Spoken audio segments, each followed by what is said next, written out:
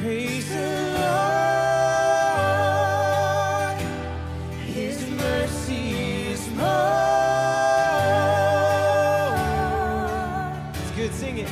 Stronger than darkness, new every morn. Our sins, they are many, His mercy is more.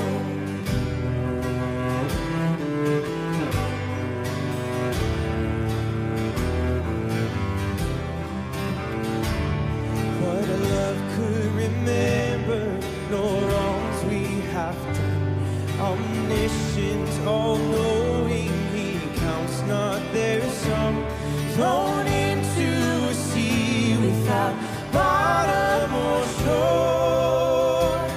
Our sins, they are many, His mercy is more. Sing this in triumph, church. Praise the Lord, 'cause His mercy is more.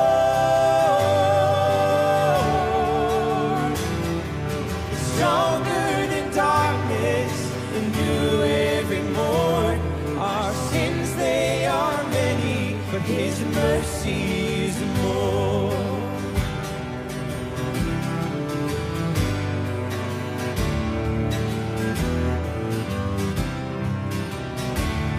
What patience would wait as we constantly roam. What Father so tender is calling us home. He welcomes the weakest, the vilest, the poor. Our sins, they are many, but His mercy is more. Sing this out. Praise the Lord, 'cause His mercy is more.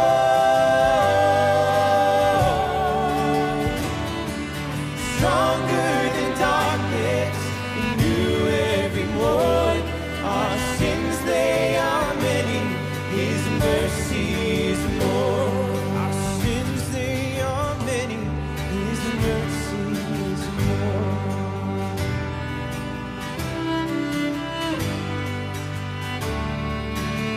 Sing this in celebration. What riches of kindness.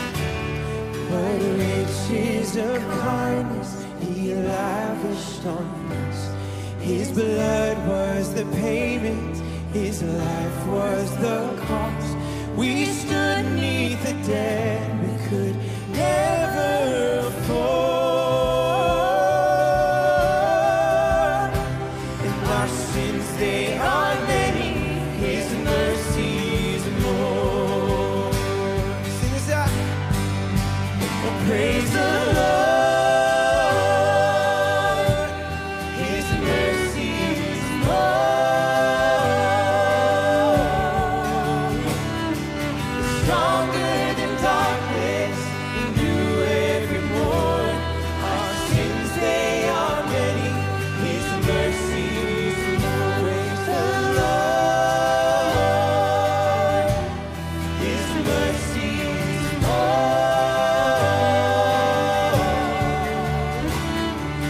Stronger than darkness, new every morn. Our sins, they are many, His mercy is more. Our sins, they are many, His mercy is more. Our sins, they are many, His mercy is more.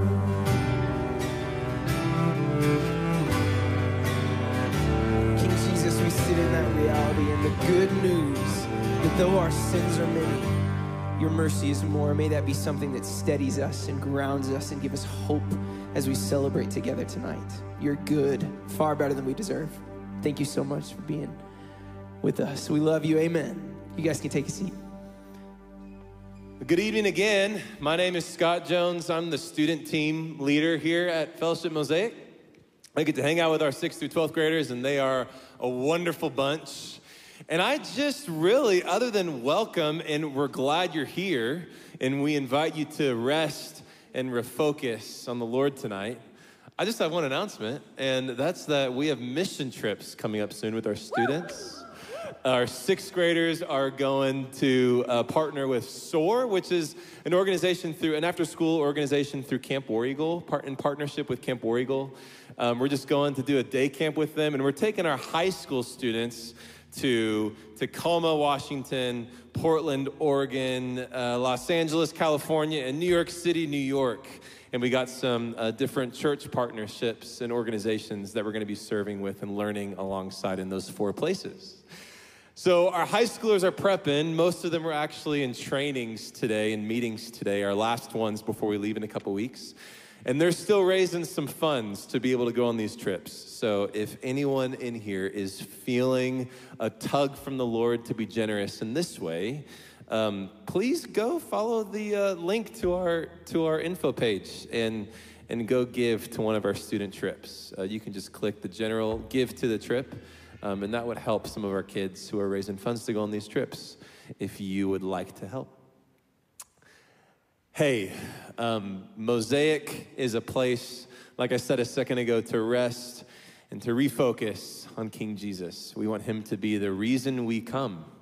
We want him to be the object of our affections as we gather.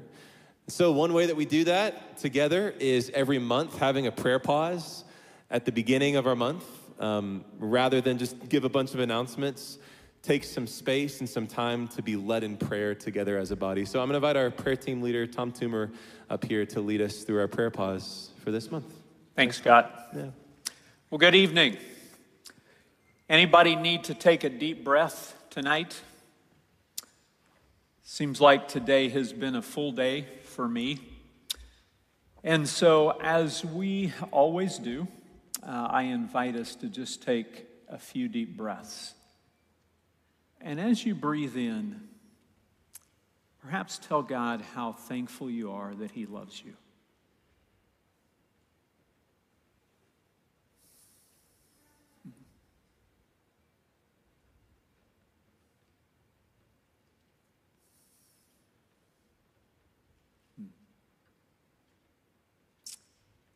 And now thank him that he's here with us tonight and that he wants to speak to you.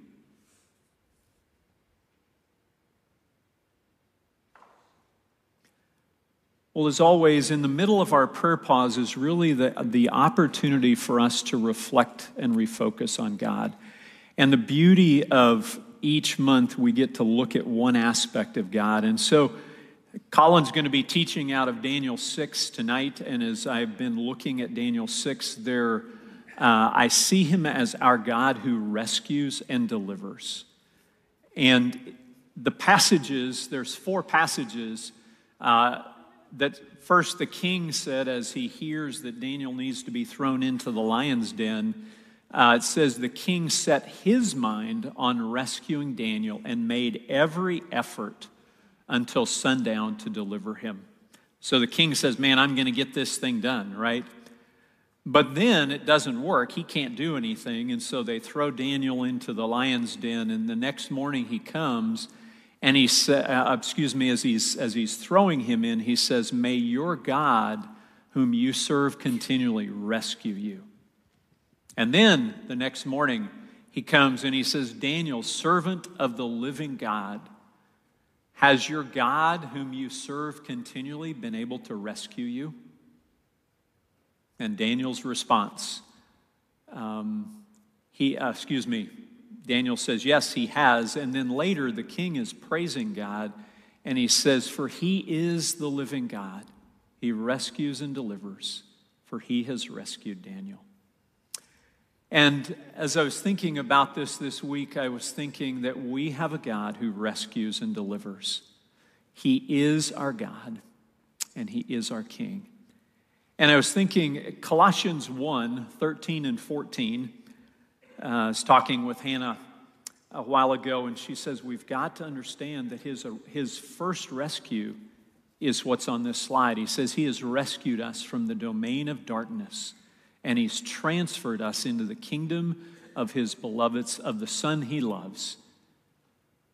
We have redemption in him, the forgiveness of sins. And so I'd like us to just take a moment if you've known the rescue of God through Christ, would you take a moment to just thank him? Take a deep breath and think of what that means, that he has rescued you, that you have redemption and forgiveness through Christ.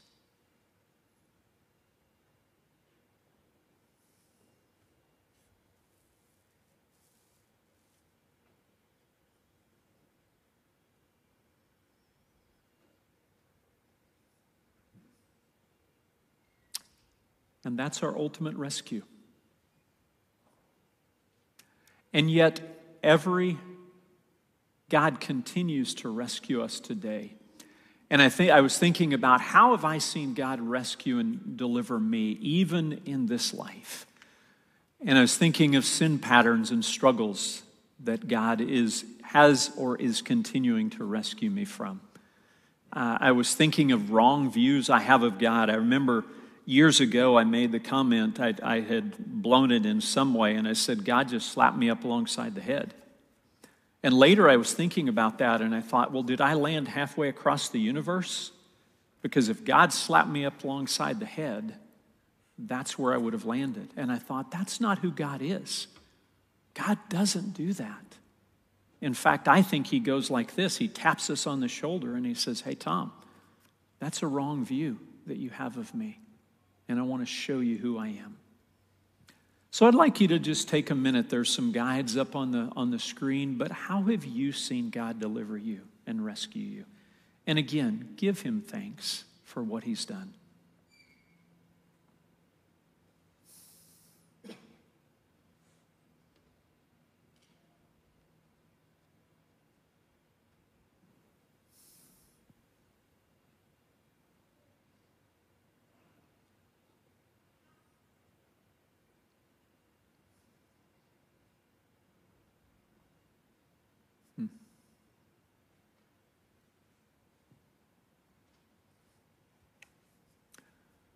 But if you're like most of us, there are still things you need to see God rescue and deliver you from, huh? And so I'd like us to take just a minute to think, what might you still need to see God rescue and deliver you from? And I'd like you to just bring that to him and say, God, I need you to rescue and deliver me from this. So take a moment to do that.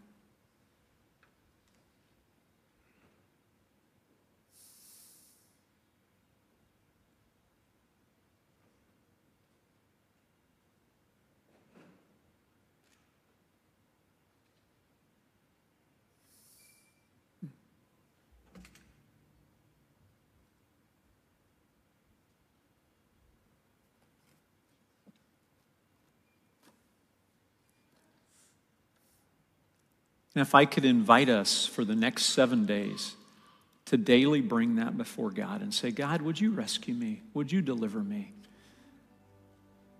And is there anything that I need to do to cooperate with you so that that might happen?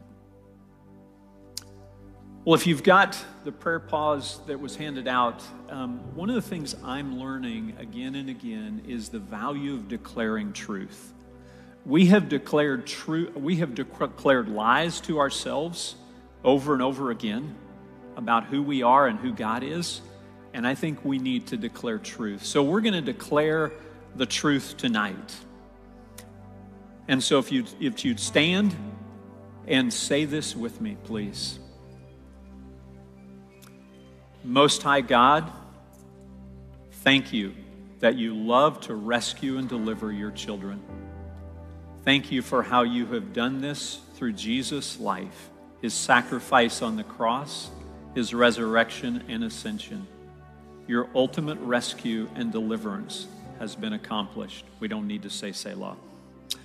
Thank you, too, for how you also rescue and deliver in various ways and in various situations, even now. And thank you that today I can ask you for your rescue and deliverance in places I currently need it. I declare today that you are able to rescue and deliver, that you are good and at work for good in my life. Thank you.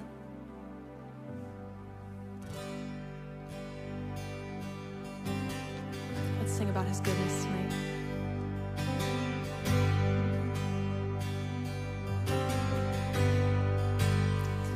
I love you, Lord.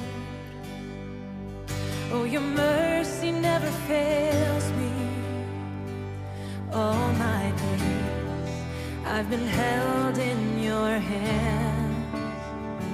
From the moment that I wake up until I lay my head, I will sing of the goodness of God. All my life.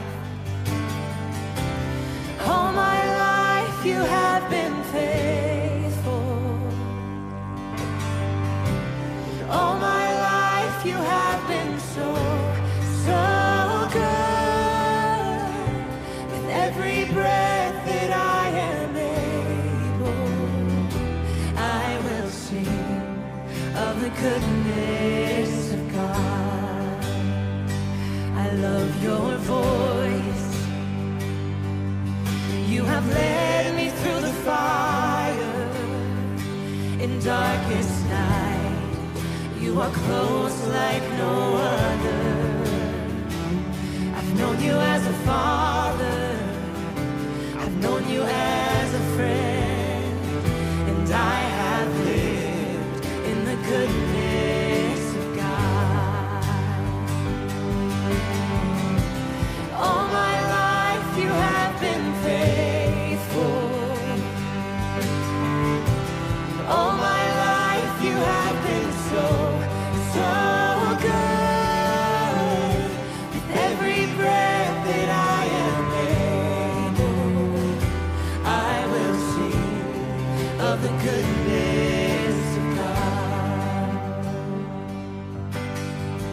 Your goodness is running after, it's running after me. Your goodness is running after, it's running after me. With my life laid down, I'm surrendered now. I'll give you everything. 'Cause your goodness is running after, it's running after me. Your goodness is running after, it's running after me. Your goodness is running after, it's running after me. With my life laid down, I'm surrendered now. I give you everything. 'Cause your goodness is running after, it's running after me.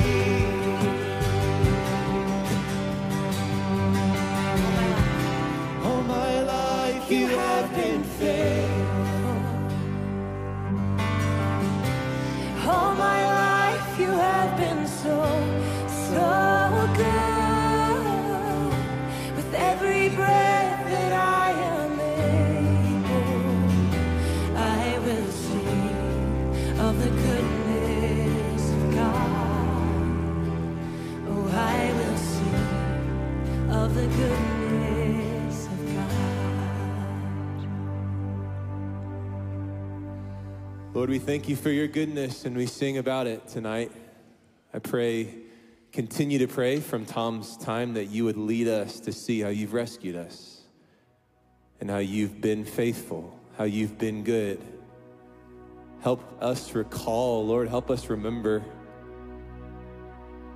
We want to see you and remember you for who you are and what you've done. Help us see. You're so good. We love you.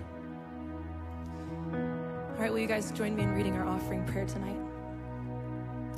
O Father, giver of all, every good and perfect gift comes from you. We ask you to accept these gifts and use them to your glory. May they bring shelter to the homeless, comfort to the sick, rest to the weary, and hope to the hopeless. As you multiplied the offering of fish and loaves, multiply these to accomplish more than we can ask or imagine. We give freely and not under compulsion, for all we have is yours, Lord. Nothing we could give could match your great gift to us, your Son and your Spirit. Amen.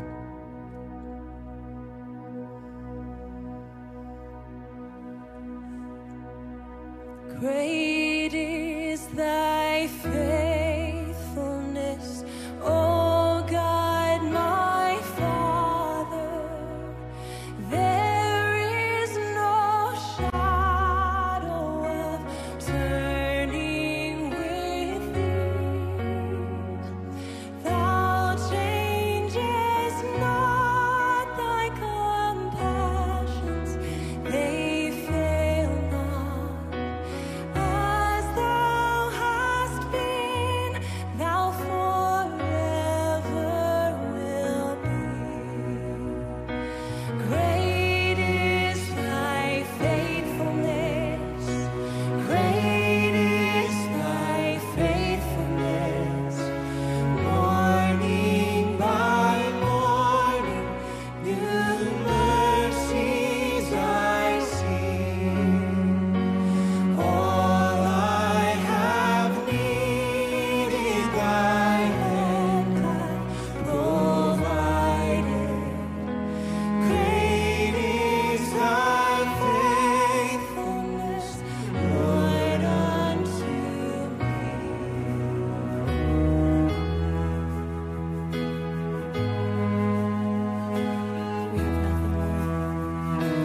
I have no merit to woo or delight thee.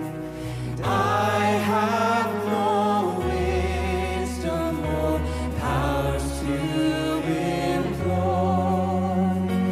Yet in thy mercy, how pleasing thou find'st me.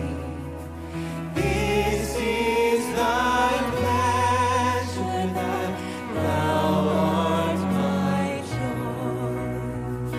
Great is thy faithfulness. Great is thy faithfulness. Morning by morning, new mercies I see.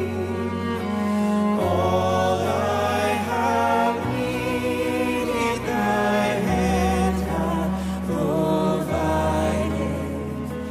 Great is thy faithfulness, Lord, unto me.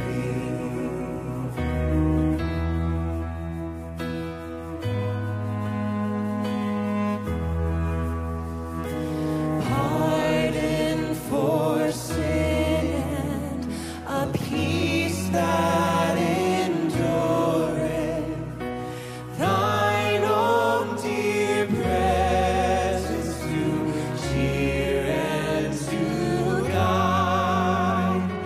Strength for today and bright hope for tomorrow.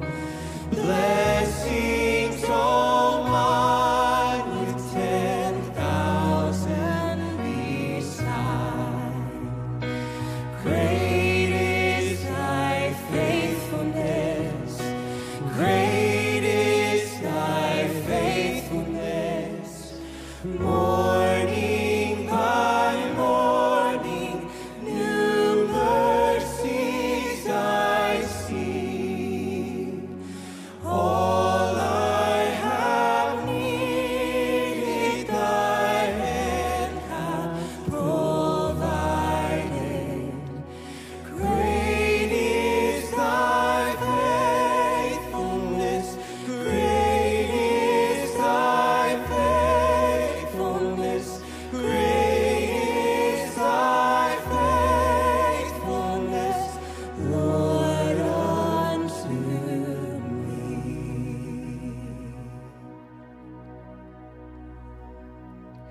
You are faithful, God. You are good. And we look to you only. Not things of this world or things in our life or idols or other gods. We look to you. We rely on you. We abide in you. Amen. I'm going to invite my friends Corey and CJ Campbell up here to read our scripture for the night. Thanks, Campbells.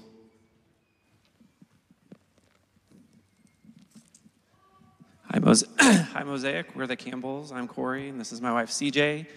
We have 3 children, Gabriel, Jackson, and Micaiah. We served and worshiped here at Mosaic for a little over 13 years, and we currently serve in the infant ministry.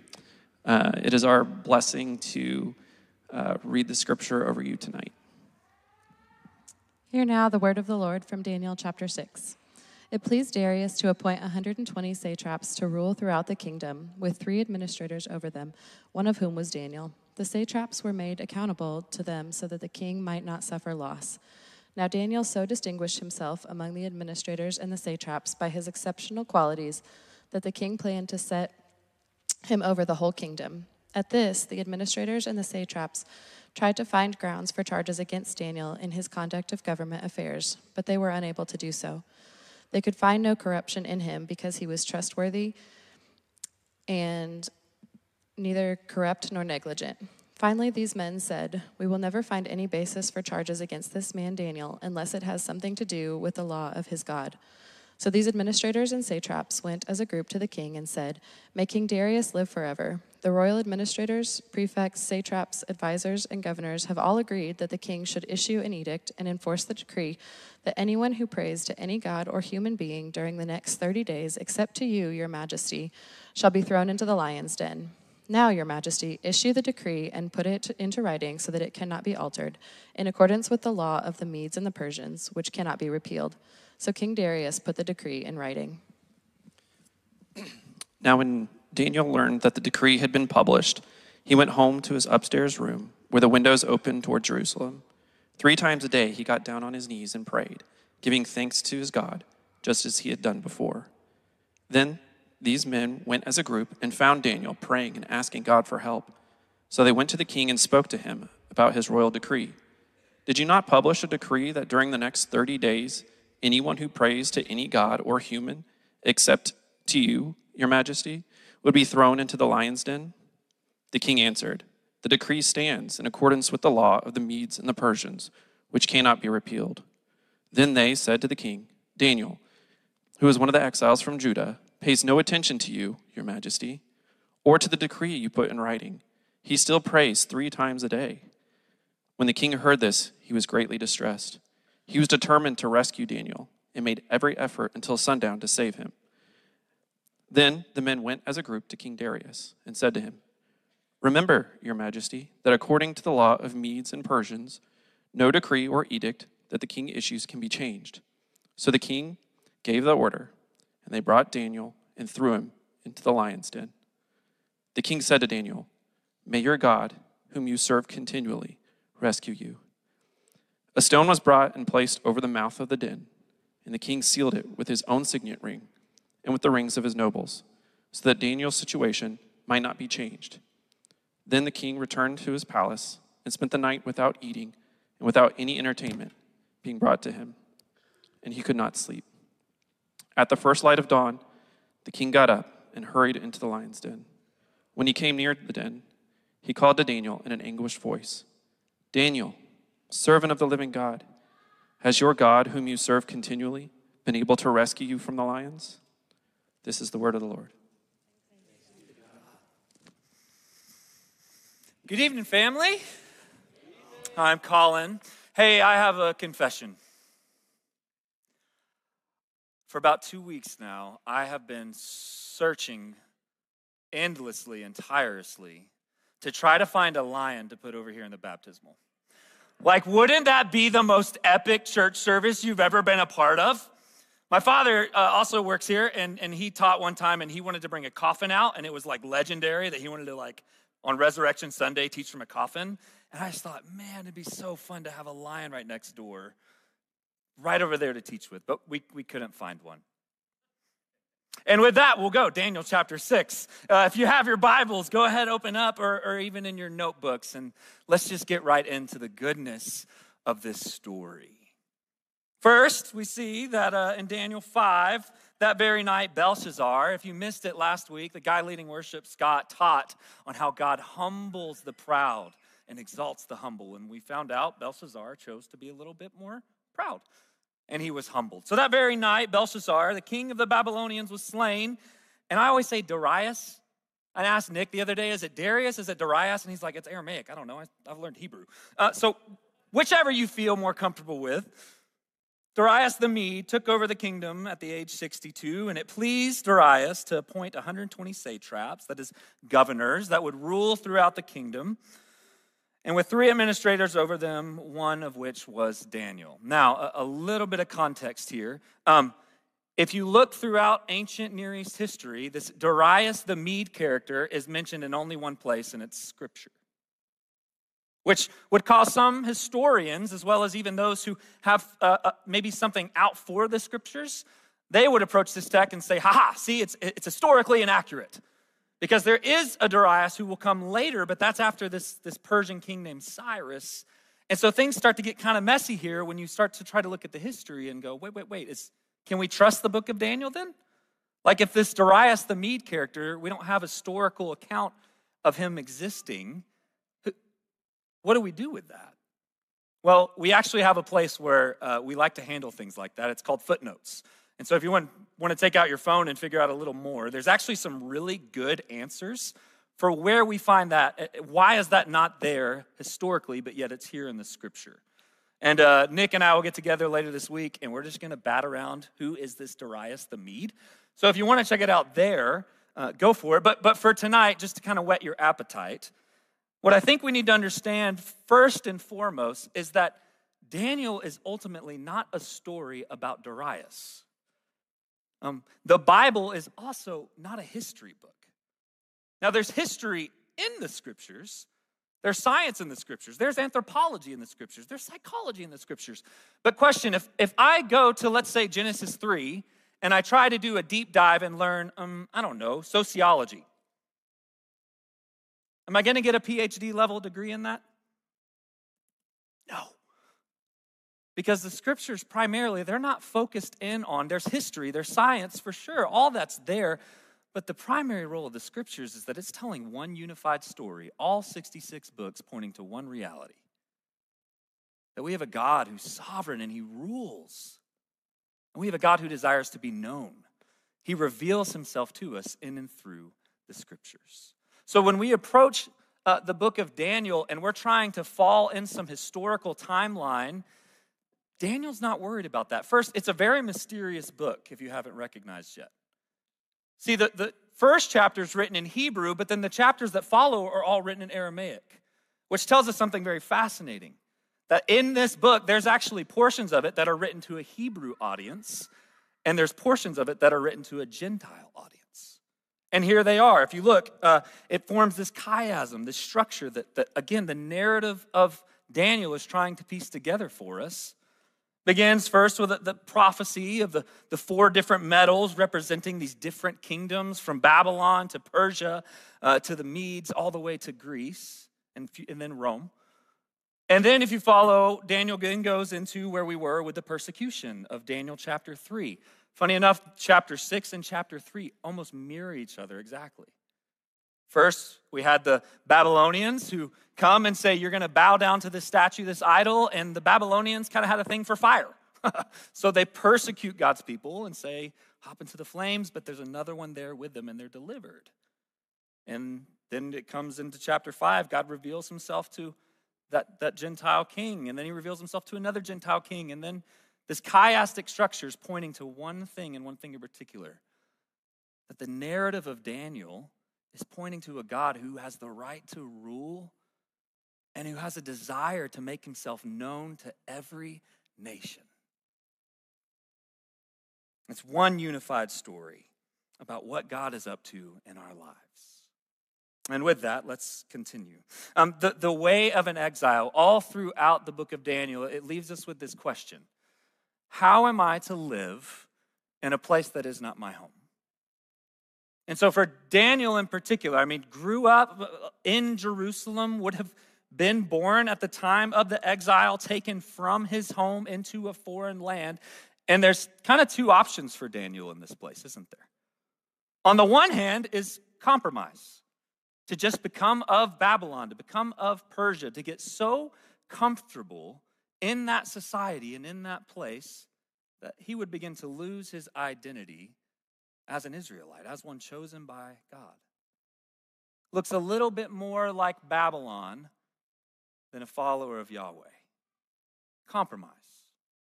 On the other side, it would be against the culture. It would be to come up against Babylon and to overthrow. It would be revolution. Let's take arms and let's take this place over. They came and took our homes, let's take theirs and get things back on track. Two temptations that the exile might fall into. And I wonder, in our culture, do you find yourself in one of these circles? Do you find yourself as a follower of Jesus sometimes just getting far more comfortable with life here in Northwest Arkansas, in the kingdoms of this world, and seeking the higher kingdom? Or we're so against the culture around us and we're out to almost go to battle with everybody. And again, we look a little more beastly like Nebuchadnezzar than we do like our King Jesus. But what we find is actually that Daniel was given a template. He was actually given instruction on how he was to live in exile. It's found in Jeremiah chapter 29, if you'll look with me. See, Jeremiah, this prophet, is actually back in Babylon writing during the exile that's already taken place. So he writes this letter, and most of you actually, if you're a student of the scriptures, you know this text very well. Because it says, I know the plans I have for you, plans to make you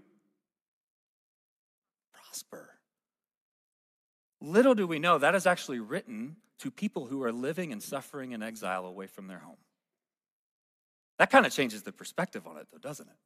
But look what Jeremiah writes. This is what the Lord Almighty, the God of Israel, says to all those I carried into exile. Notice, this exile is still a part of God's sovereign rule and plan. He's not distant. This didn't surprise him.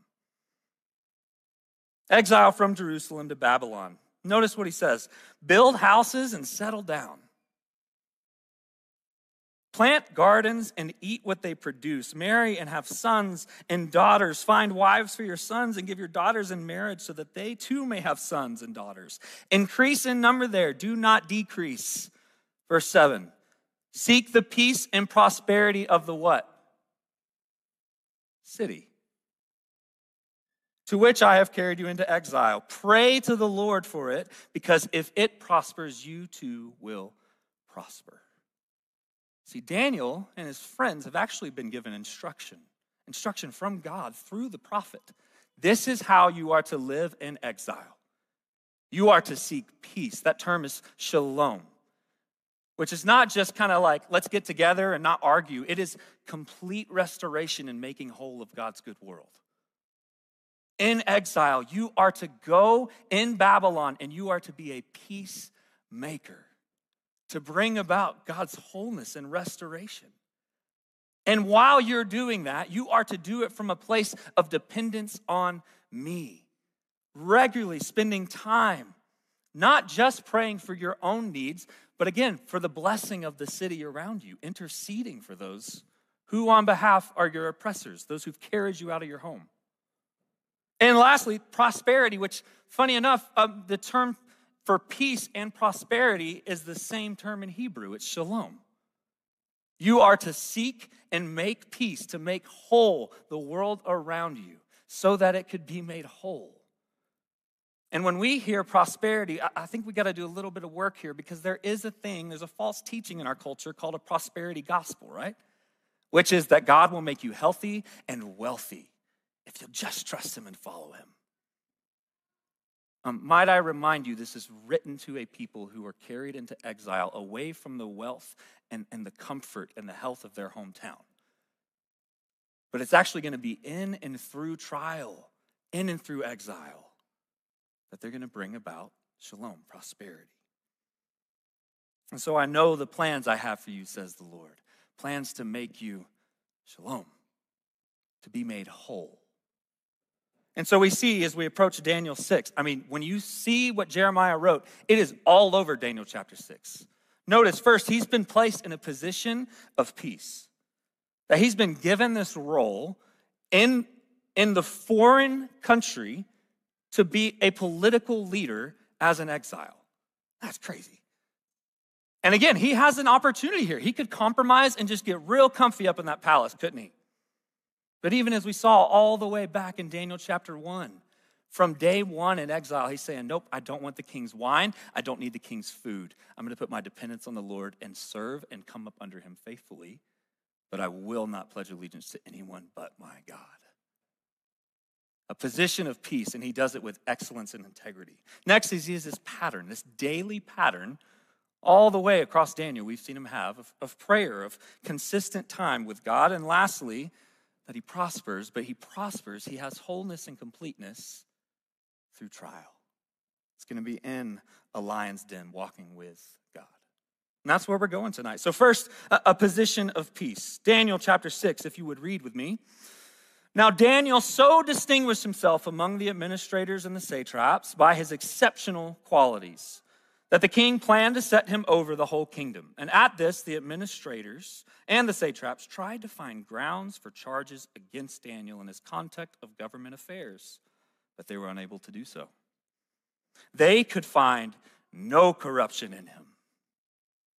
Robert Cupp said recently, we were studying Daniel together, he said, this is the first honest politician we got. No corruption in him because he's trustworthy and not corrupt or negligent. A couple of things here. First, remember the context in which Daniel has placed himself. He has been taken from his home, been given a new name and identity to the pagan gods of Babylon, and been placed, because of his excellence, has been placed to serve faithfully at the inner circle of a foreign king who tore him from his home and destroyed the temple within which he worshiped. And then that king died. And Daniel was then brought up to serve that king's corrupt son. So we have an oppressive, corrupt leader that Daniel has now been tasked to, hey, you're going to come up and interpret this guy's dream. And then that king dies and is killed. And now we have a whole new foreign government that's come in with Persia. And Daniel, again, has been placed in an oppressive, corrupt political system. And he has been set in that system to tear it down, to slit the king's throat when he's not looking, to bring shalom, to bless. See, I don't think in an American democracy, like I don't have a place to put that, where I have a foreign political leader who destroys everything I know and love, gives me a new name and tells me you're going to serve in my court. And for me to do that and say, I'm going to be allegiant to God and I'm going to serve you out of a way to bless, because that's what my God's told me to do. We could use some of that, couldn't we?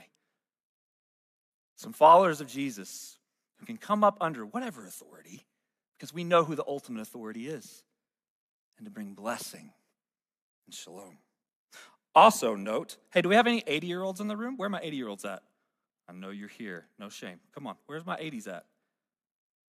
Woo! Right there. My friend Larry just went, you're not 80, but he just went skiing in Colorado. Are you 80? You're 80? And you just got back from skiing in Colorado? Y'all need to hang out with Larry Shue more. Hey, Daniel's about 80 years old at this time. Now, that changes things for me, because I'm picturing like 32, kind of like whippersnapper, like, yeah, looking good, throw me in the lion's den, I'll wrestle. I haven't been 80 yet, but I'm assuming life gets a little bit more hard when you get older. If I've learned anything from my older saints, you move a little bit slower, your body starts doing weird things, you're not as sharp. And it's in that this king comes, and this 80-year-old Daniel, he says, wow, I want you on the inner circle over these satraps. See, Daniel understands he has done such an incredible job that in his position, where God has placed him, he does it with excellence and integrity. So an immediate application out of the text tonight. Where has God positioned you? Now, exiled, foreigner, 3 different governments, 80 years old, and he doesn't make any excuses. Where has God positioned you in your relationships? Maybe it's at home with little ones, or maybe it's out in the workplace, or somewhere in between. But God has placed you in a specific position for a specific role, and it's to bring about blessing to those around you. Not to be a life taker, but a giver of it. And I wonder how much more would our cities in Northwest Arkansas be blessed if we had some followers of Jesus who gathered together on Saturday nights at Mosaic and then chose to go out into the world and with excellence and integrity sought the blessing and the prosperity of the city around us? But the satraps are not fans. They want this 80-year-old out the way, and so they devise a plan. Hey, we can't come after his character, so we'll come after his God. And they go to Darius, and they say, hey, you need to have allegiance from this whole, we just had Babylon and Persia, and we're mixing now. You should have everybody pray to you for the next 30 days.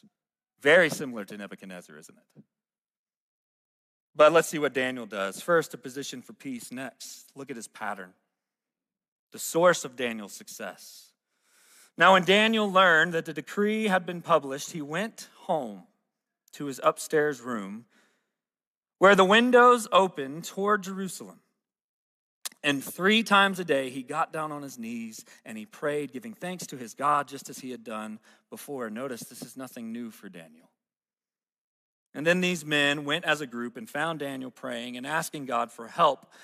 And then they said to the king, Daniel, who is one of those exiles from Judah, he pays no attention to you, your majesty, or to the decree that you put in writing. He still prays 3 times a day. See, they can't come at his character and they can't come at his integrity, so they're just going to come at him with persecution of his faith, his beliefs. Brother Lawrence said, there is not in the world a kind of life more sweet and delightful than a continual conversation with God. How's your prayer life? Are you in regular, ongoing union with God throughout your day? See, this is something Daniel, he's built this regularly into his pattern. Notice that 3 times a day, this is something he does. And I love it too, that he goes to his home.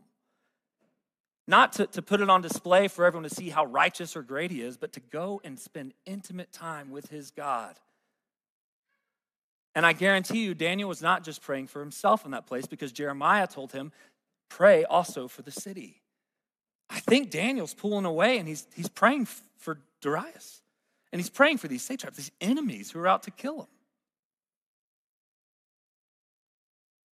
And I wonder, what does your prayer life look like right now?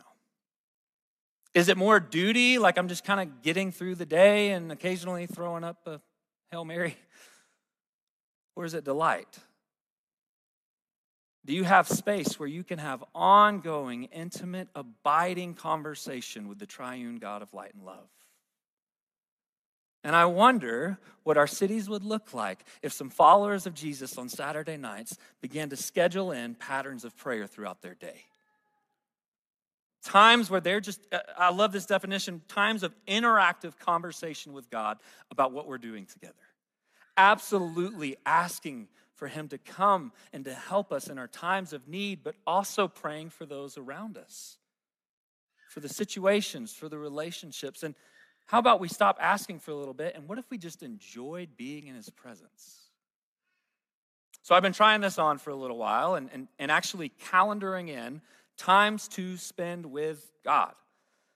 And this is helpful for me. If it's helpful for you, go for it. You can take it and run with it. Use whatever words you like. But for me, we've started the mornings, and when I say we, I mean me and the triune God. We've started our mornings fixing a cup of coffee just to contemplate. To just sit with hands open, a scripture in mind, and just say, good morning, Lord. It is so good to be with you again. And maybe some deep breaths, and maybe nothing's there, but I'm just trying to begin that posture of, Lord, I want to walk through this day with you.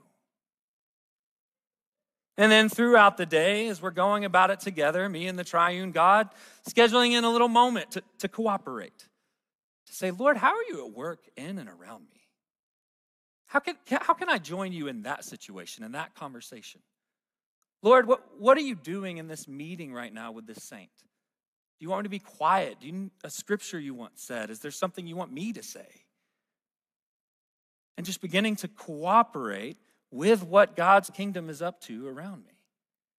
And then this one, ending the day with a posture of confession, a reflection back, being able to say, Lord, where today, as I hit my head on this pillow, where have I strayed away from you? What do you want me to do differently tomorrow? And then ending my day through this pattern of just enjoying time with God.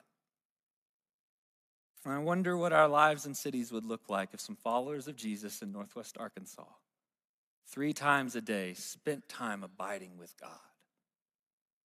Or maybe that's too contemplative for you. That's not your cup of tea, and you're ready to get some stuff done with God like Daniel did. And maybe it's not as much contemplation as much as it is intercession. And you need to gather your small group together and every single week begin to pray for the needs of our city and world. Mickey Rapier and I were talking the other day, and just in light of Daniel's persecution, he shared this resource known as the Open Door. And what Open Door has done is they've identified some of the top 50 nations that are under Christian persecution. That these are where there's an active church, followers of Jesus.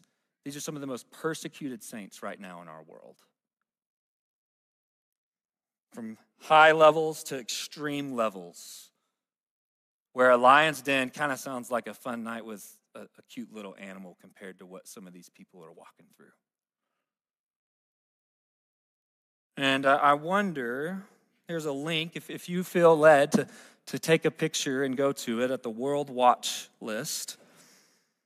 But I wonder what our lives and cities would look like. I wonder what our world would look like if there was a group of followers of Jesus who weekly gathered in homes and small groups and began to pray for our brothers and sisters who are walking through, if not what Daniel walked through, something far worse, and to watch God's kingdom prosper in those places. Back to the story. And so in Daniel, every chapter can be broken down into this chiastic structure, which is a literary device to understand what's happening. So we have Daniel is distinguished by this foreign ruler, the sign of a decree, no other gods to pray to but Darius. Daniel's colleagues, co-workers, try to plot his death. I don't know if you've had that recently happen in the office. Darius hopes for Daniel's deliverance. Notice, Darius is for Daniel. He sees the excellence and integrity of this man. And he comes to that lion's pit and he says, has your God been able to rescue and to save? And here is where I find the crux of what Daniel 6 is pointing us to. Is this God of Daniel, is he able to rescue and is he able to save? And Daniel answered, may the king live forever. My God sent his angel and he shut the mouths of the lions and they have not hurt me because I was found innocent in his sight. And nor have I ever done any wrong before you, your majesty. The king was overjoyed and gave orders to lift Daniel out of the den. And when Daniel was lifted from the den, no wound was found on him because he had trusted his God. Now in Daniel chapter 3, when Nebuchadnezzar was throwing Daniel's friends into that fiery pit, they said, we will not bow to your idol, for our God is able to save us. But even if he doesn't, we will not bow down. And it is not in this text, but I can't help but think that Daniel has that same philosophy. My God is able to rescue me from this trial. But even if he doesn't, I will still pray and remain faithful to him. See, for that way of the exile, if we go the posture of compromise, it's real easy. Yeah, stop praying to your God for 30 days, Daniel. Just get comfortable. Don't even pray to Darius. Just kind of act like it. No. I will not bow down to any other God. I will only pray to mine. And notice here that the prospering, the blessing, the shalom, the peace, it's not through Daniel getting incredible financial wealth, is it? It's not through Daniel being able to even not go into the lion's den. No, prospering takes place through the trial. It's through the suffering. That the prosperity, the well-being that Daniel is seeking is something so much greater than King Darius can ever offer. See, because Daniel understands that his God offers something so much more eternal, so much more beautiful and whole. And it's union with him for eternity. And so as a faithful foreigner who will not bow down to Darius or a foreign god, and he's been placed in this position to bring about peace. And regularly he goes off into a quiet place to pray and spend time with God. And he's betrayed and he suffers because these people, they don't like what this Daniel's up to in the world. And he ends up in a lion's den. And remember, what was it that they placed over that den? A stone. And if you know your Bible, does that pattern not sound very familiar? Because on the first day of the week, very early in the morning, not Darius, but some women, followers of Jesus, took spices they had prepared, and they went not to a lion's den, but a tomb. And they found that the stone had been rolled away. But when they entered, they did not find the body of the Lord Jesus. And an angel comes and says, he is not here, he has risen. Remember how he told you while he was with you in Galilee, that the Son of Man, that's one of Daniel's favorite terms about the Messiah, the Son of Man must be delivered to the hand of sinners and crucified, but on the third day would be raised again. Is our God able to rescue and save? Yes, absolutely, because for sure out in ancient Persia, when we have this faithful foreigner who's had the stone rolled away out of dependence on God, but it points to a greater foreigner, God himself, who steps into enemy territory and now holds the keys to death and the grave. And we have a God who actually, through suffering, through trials, brings about the eternal prosperity, a life that never fades. Because what is death to him who has the keys? What is persecution at my workplace when I get made fun of for my beliefs? What is it when I don't find the comfort in this life that I feel like I deserve, or when the cancer won't go away, or when I just continue to feel in the darkness and isolated and alone? I have a God who goes into that pit with me and he pulls me out of it into new life. Amen? Isn't that a God who can save and is worthy of our worship? And Peter, I think reflecting in this Daniel story, says, humble yourselves under the mighty power of God, and at the right time, he'll lift you up in honor. And he'll give all your worries, your cares to God, because he cares about you. Notice this. Stay alert. Watch out, for your great enemy, the devil, prowls around like a what? Looking for someone to devour. But friend, for those who have been cleansed and washed by the blood of Jesus and invited into new life, the lion can't touch you.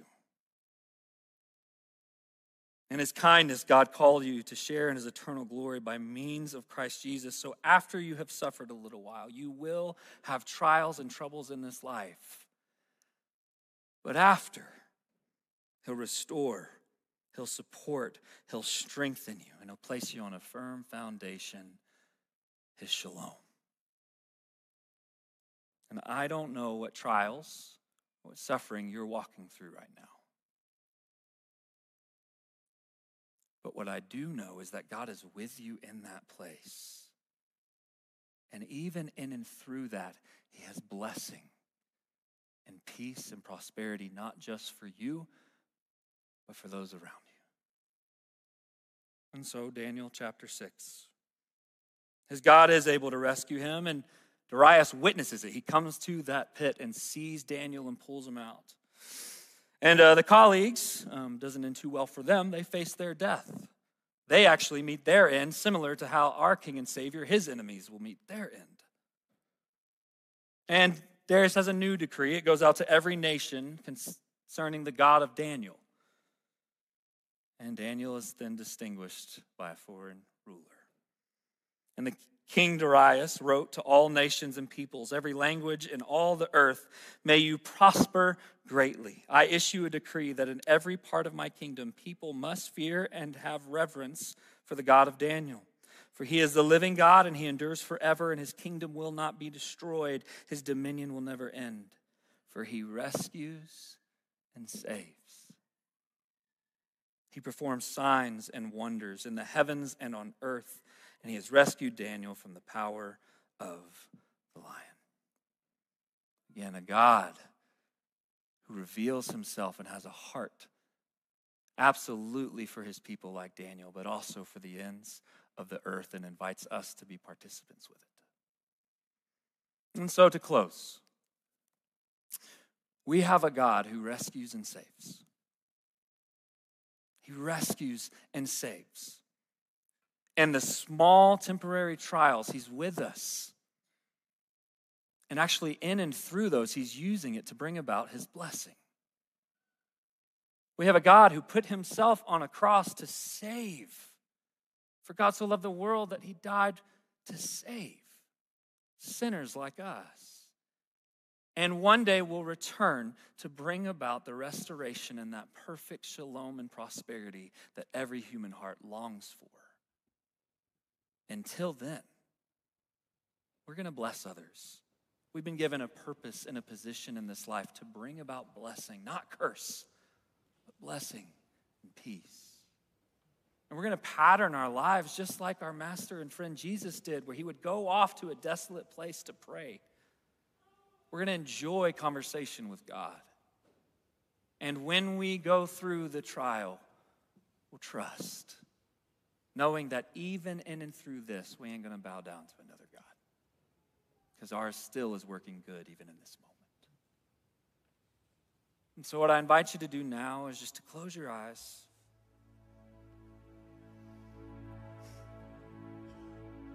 And as Tom said so well earlier, where is it that you need God's rescuing?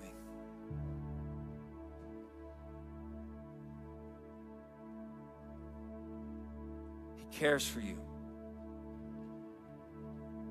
Would you bring that to him now?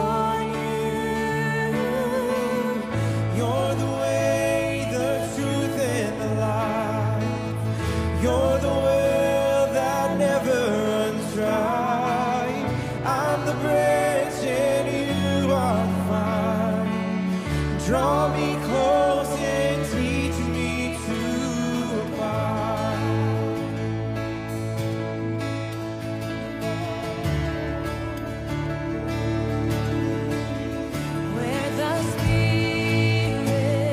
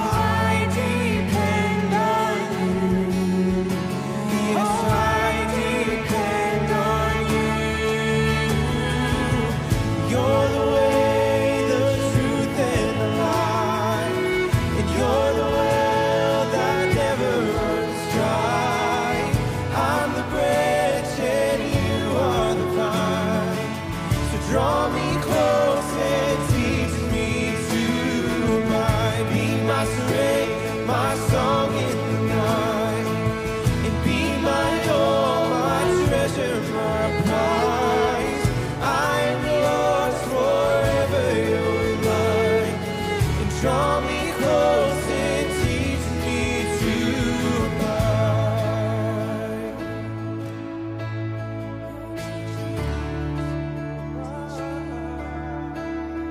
When I pass through death, as I enter rest, oh, I depend on you. Yes, I depend on you. And for eternal life, and to be raised with Christ, oh, I depend on you. Oh, I depend on you. And you're the way, the truth, and the life.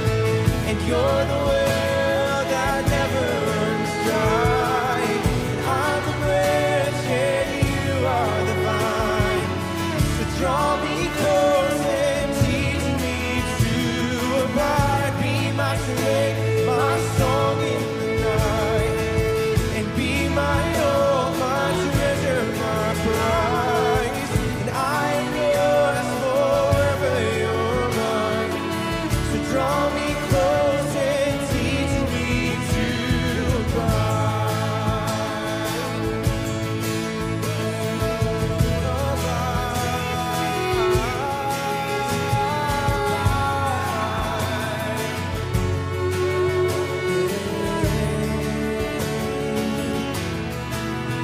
You give life, and you are love, and you bring light to the darkness. You give hope, and you restore every heart that is broken. And great are you, Lord. Help me sing. 'Cause it's your breath in our lungs, so we pour out our praise. We pour out our praise. It's your breath in our lungs, so we pour out our praise to you only.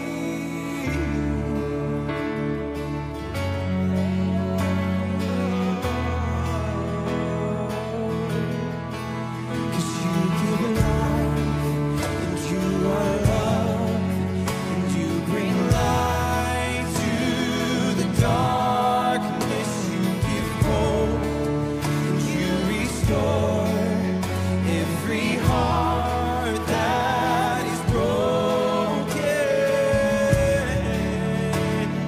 And great are you, Lord. It's your breath in our lungs, so we pour out our praise. We pour out our praise. It's your breath in our lungs, so we pour out our praise to you only. It's your breath in our lungs, so we pour out our praise. Pour out our praise. It's your breath in our lungs, so we pour out our praise to you only. To you only.